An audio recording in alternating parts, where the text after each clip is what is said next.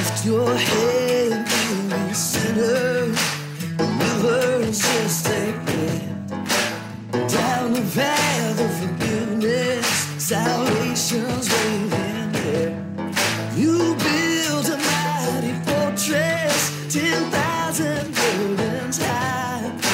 Love is here to lift you up, here to lift you high. If you're lost and wandering, come stumbling in like a prodigal child. See the walls start crumbling at the gates of glory open wide.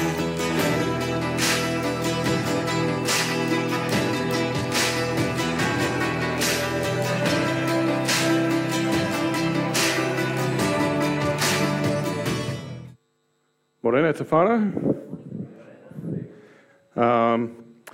This morning we're on to headlights as our Warren of Fitness continues. And while we focus sometimes on where the headlights are pointing, I'm going to spend some time this morning focusing on who's behind the headlights. Who's behind them? What is hiding behind the spotlight? What is it? On Sunday!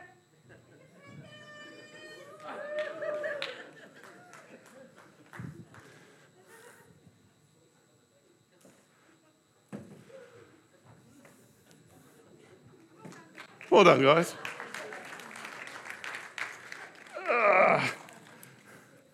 I guess it is Palm Sunday this morning.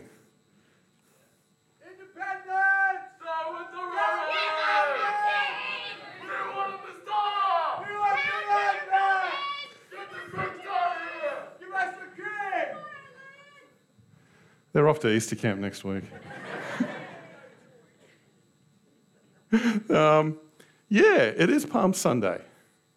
It is Palm Sunday. So why the palms? Why the palms? Well, there is a reason for the palms, but I'm not going to start this morning on Palm Sunday. I'm going to go to the day before. Does anyone know what happened the day before Palm Sunday? No. Yeah, you should know this, man. John 12, 1-3. 6 days before the Passover, Jesus came to Bethany where Lazarus lived, and Jesus who raised him from the dead. Here a dinner was given in Jesus' honor, and Martha served while Lazarus was among those reclining at the table with him. Then Mary took about a pint of pure nard, which sounds really not cool, but apparently it really is. Nard, an expensive perfume. She poured it on Jesus' feet, wiped his feet with her hair, and the house was filled with the fragrance of the perfume. This is the night before he makes his way into Jerusalem. Now, there's some characters here that we know about. We know about Martha. And guess what Martha's doing? Of course, she obviously hasn't learned a lesson. Right? We all know about the story of Mary and Martha. Martha's just getting really annoyed that Mary's just not doing what she's supposed to be doing. And what's Mary doing? What she's not supposed to be doing. So she hasn't changed either. For those of you who don't know that story or don't remember the sermon, I think it was last year that I preached on, this was radical what Mary was doing back then. She was sitting at the feet of Jesus. That's not something a woman in her culture was allowed to do. That's how radical this whole Mary-Martha thing is. Martha was doing what was right, what her people told her to do, what she believed her Lord expected her to do. Mary had no right to be sitting at the feet of Jesus because only disciples sit at the feet of Jesus. Only those who are being taught that one day will teach sit at the feet of Jesus. It was radical. And I think we kind of lose it here, but this was radical too. We read this and we don't think it's radical enough. Or we don't even think it's radical, but Mary, it's not the actual nard and the perfume that uses. I mean, in the Gospel of Mark, she just pours the whole bottle, apparently, all over Jesus, his hair and his clothes, including a certain garment that one day will be gambled over, that most probably still had the perfume on it. But what's amazing here is that she wipes his feet with her hair. We don't think much of that. But in the ancient world, women did not let their hair down. This was called, or what's the word for it? Prostitutes would have their hair down. It's intimate. Even in the Greek culture, which was quite promiscuous, women kept their hair up. So this woman had to let her hair down, which is akin to getting naked for the Jewish culture, and then use her hair to wipe his feet. It's fascinating what she's doing here. Nobody would have expected that from Mary. And going on, after a bit of conversation there, meanwhile, a large crowd of Jews found out that Jesus was there and came, not only because of him, but also to see Lazarus, whom he had raised from the dead. So the chief priests made plans to kill Lazarus as well, on account of him. Many of the Jews were going over to Jesus and believing in him. So while we talk about spotlights and headlights and what they do in kind of laying out the road for us, we actually get to hide behind that light and focus on something other than ourselves. And so the first thing I want to headlight is, what is your motivation? What is your motivation for moving forward? I teach outside of this at Arrow, and at Arrow Leadership, I train young leaders on personal vision. It's a kind of a hobby of mine in a sense, and training them to see forward, to look ahead. But I tell them at the beginning of every session, you cannot look forward without first looking inward. Because looking forward, you can cover an immense amount of sin. You can deflect very easily. The motivation here is so important because look at this. The chief priests made plans to kill Lazarus as well. Does that not strike you as absolutely crazy? These are the guys that believe in the sixth commandment, which is? These guys are justifying murder. Why? For the good of everybody else. Have you guys not heard that lately?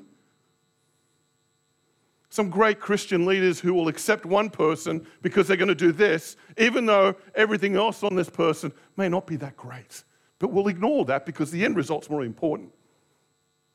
So if we could just kill Lazarus and kill Jesus, we can get everything right again by our God. What's your motivation? You've lost it.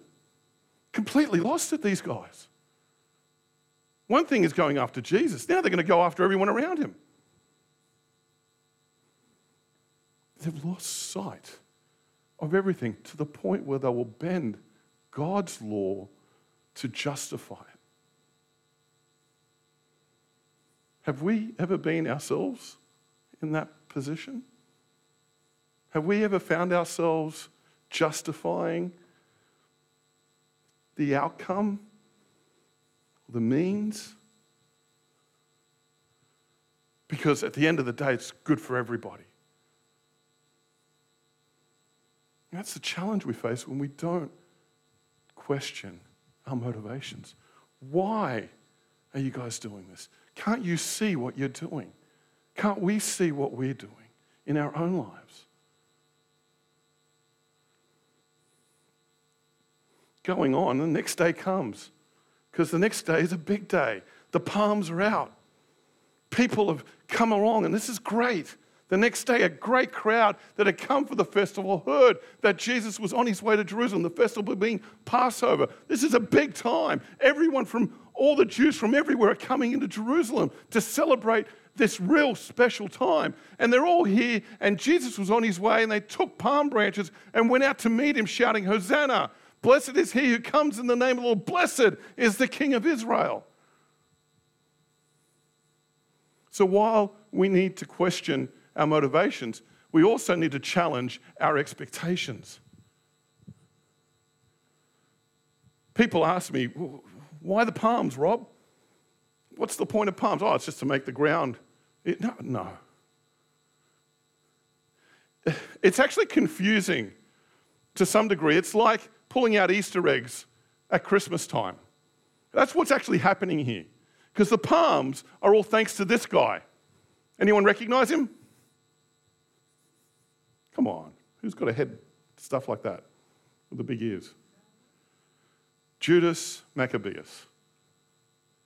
He defeated the Greeks, and for the first time in a very long time, Judah could call itself a country of its own. And when he entered Jerusalem to get everything back right, to get the temple, to cleanse the temple, the whole thing, the people came out, they brought out palm branches and laid it before him. We celebrate that, or the Jews celebrate that as Hanukkah. That happens in the northern hemisphere at the end of autumn. So this is confusing because it's Passover. It happens at Passover where they're pulling out. It's kind of like people pulling out Easter eggs at Christmas time. But there is an expectation. Judas Maccabeus, what he did was he got Israel back. He defeated the enemy. They set him up as the king. He said everything. He put the temple right. The word was put out there. There was reform. There was revival. There was everything. And these people were like, yes. And now they're seeing Jesus. And guess what they're expecting? The palms, as lovely as we think of them and as much as we see them in our Sunday school stories, they're a heavy burden of expectation. The question being, how does Jesus go from this a week later to be on a cross? The palms were what the people wanted. Their expectation was a king to throw the yoke off these Romans and these Greeks and these heathens who were infesting their land. They wanted the promise back. And the Passover was a great time to be reminded of that, of what God did, at Sinai. What he did in Egypt when he delivered them out. Here is the king. Hosanna, blessed is he. That's a huge expectation. Now that the crowd was with him when he called Lazarus from the tomb and raised him from the dead, continued to spread the word. Many people, because they had heard he had performed this sign, went out to meet him. So the Pharisees said to one another, see, this is getting us nowhere. Look how the whole world has gone after him. The expectations of the people as they saw this sign. This is going to change everything. Today we still clamor for signs, don't we? This changes everything. And the priests, the guys who should know better, they're stumped. They don't know what to do with this. Well, you kill more people? Is that what we need to do? How are we going to deal with this? It's like our modern day today. Isn't it? It's like our church today. Our church is always looked upon as this chief priest who just wants to stomp everything. And people go away from church because they're hurt, because their expectations aren't met. Or because, some of the chief priests want to kill them. And so there's this mixing and motivation and expectation that's just knocking us all about. And the one thing we're not looking at in all of this, they're not looking at, is who is Jesus? What is really this Jesus about?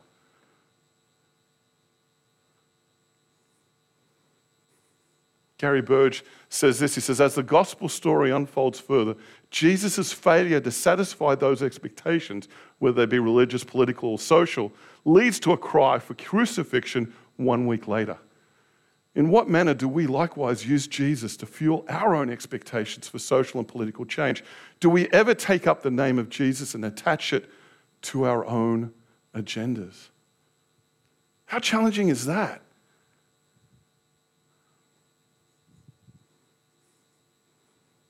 How challenging is that?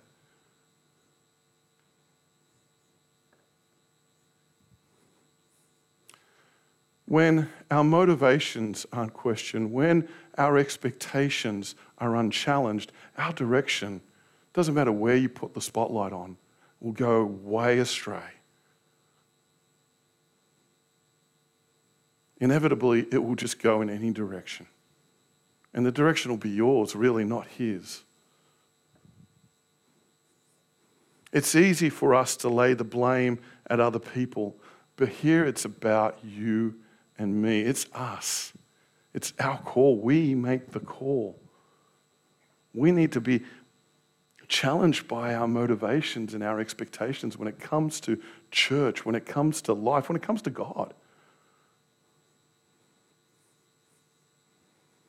Interestingly, as the story goes on, and this is fascinating because then Jesus encounters some Greeks. I mean, the very heathens that the Jews want out. And he gets to this point where he meets the Greeks, and these Greeks are like, hey, they come to Philip, who was from Bethsaida in Galilee, and because he's Philip, he's most probably got some Greek heritage. They come to him with a request. Sir, they said, we would like to see Jesus. And so Philip went to tell Andrew, and Andrew and Philip went to tell Jesus. I kind of wonder how funny that is. Why didn't he just go straight to Jesus? He's like, oh, I got some Greeks here. They want to talk to Jesus. I'm like, I better talk to Andrew about this. Andrew, come with me because I don't want to be alone with Jesus when I'm telling him this. These heathens want to talk to you. They're Greeks. What are you going to do about that? Oh, well, let's have a chat with them. It's fascinating that Jesus says the things that he says to the Greeks, to these heathens, not to the big crowds that are all there waving their palms, but to these other guys who are keenly interested in wanting to know and speak with Jesus. The hour has come for the Son of Man to be glorified. And this is the first time he says it in the whole gospel. Because every other time he says, he's like, hey, my hour has not yet come. And he says it again, leave me alone, my hour hasn't come yet. But now he's saying, my hour has come. So something's changed. And he says it to these Greeks. And not only that, he says this, he says, hey, very truly I tell you, unless a kernel of wheat falls in the ground and dies, it remains only a single seed. But if it dies, it produces many seeds. And we all say, yeah, that's Jesus. He's talking about his death. He's talking that if he dies, then there'll be all these seeds. But I don't think he's just talking about himself here. He goes on. He says, anyone who loves their life will lose it. Anyone who hates their life in this world will keep it for eternal life. So he actually then says, it's not just about me that I'm going to go die. You guys, you all, listen to this. And then he goes on, whoever serves me must follow me. And where I am, my servant also will be. And my Father will honor the one who serves me. And he says it to these bunch of heathens who have come into town because of this big festival. So when it comes to direction, he's making it really clear. Get the spotlights out and focus in on me. Create your visions, create your plans, but make sure I am right in the middle. When you get your camera and you push your little thing to focus in, make sure that point that you focus in on is Jesus. No need to question motivation then. No need to challenge expectation. It's simple. It's Jesus. Yeah, really that simple, Rob? No, obviously. It's difficult. Because in the picture of things, we see so much other things going on in our lives. So much going on. So it's hard sometimes to focus on Jesus. And it's hard not to get angry when our expectations aren't met. And who's really going to be challenging our motivations anyway?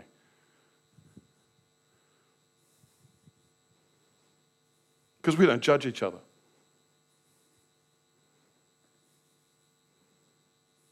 Because we are all priests before God, there is no distinction as secular or sacred. In fact, the opposite of secular is not sacred. The opposite of sacred is profane. In short, no follower of Christ does secular work. We all have a sacred calling, and that is to focus wholly and fully on Jesus. And sometimes we'll waver, and sometimes we'll get off track, and sometimes, we humans, we just do our thing. We all do it, guys. First amongst all of you here. First amongst all of you. I have to preach this sermon. This morning I woke up thinking, couldn't we have an extra 2 hours? Why can't it be 2? Maybe even 3. Give me another day.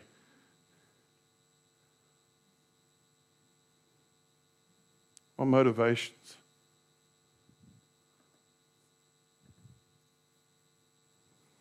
Motivations must be questioned, and we must allow people to question our motivations. There's nothing wrong with that. If they love you and care for you, let them. And you do the same.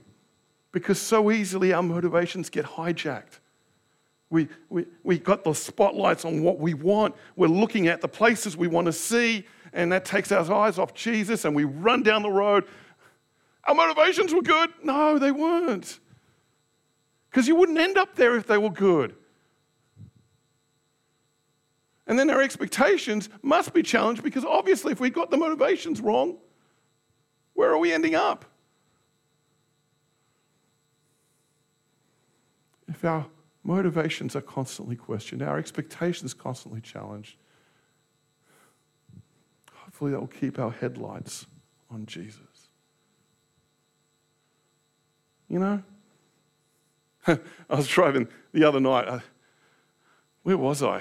Elders? Was it Elders? I think I was coming home, and you come Avalon Park, and you come around, and you're coming off the bridge from the highway, and it's dark, it's late, and the guy on the other end obviously had his high beams on. And as it got closer, you're just going, dude, your high beams. And it's just, for the next, mile or two, I'm blinking and all I see is lights. Sometimes that's us. We don't realize where we're focusing our lights on. And we either blind ourselves or blind the people around us.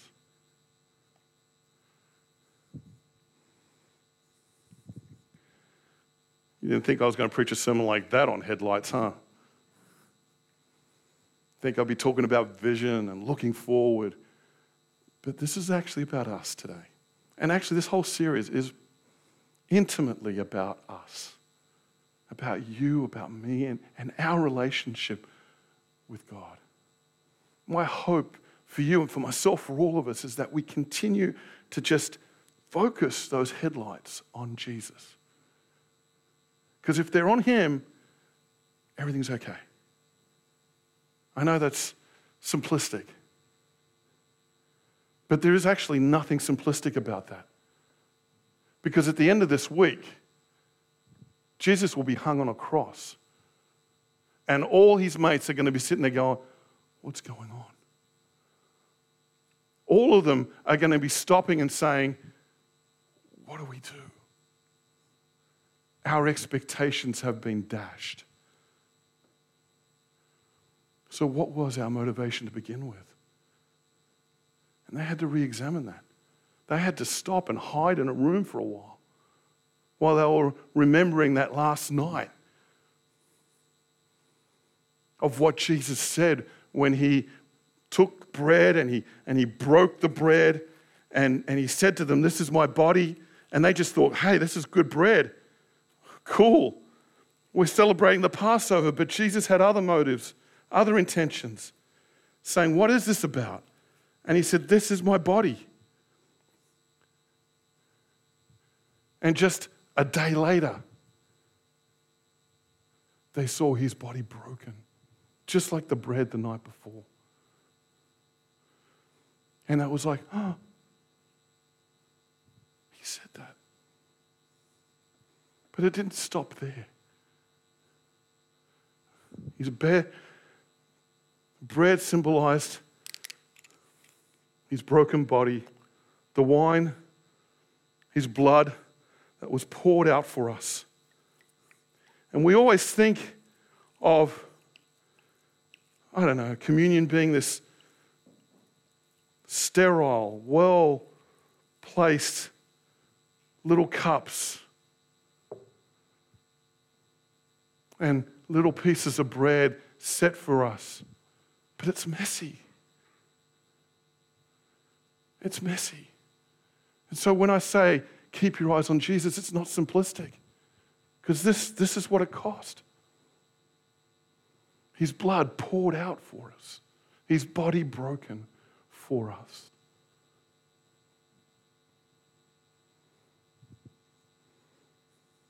His motivations were to bring salvation for you and me. And his expectation is that we share in it.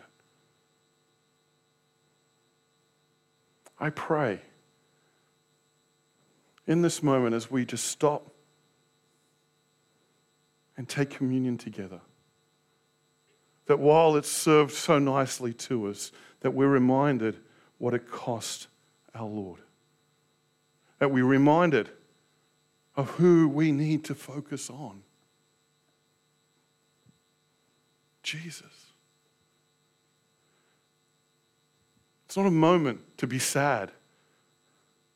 Actually, it's joyful because we have hope. And that in amongst of all this mess that we're in, he cared enough for you and for me. Amen. I want you to take your time, come up, grab your communion, sit down. The team's going to come up and play. They'll do their thing. But you take your time with it. You come forward. Let Jesus be refocused in your life. Let him be your motivation. Let him be your expectation. Let him be the one. I see the King of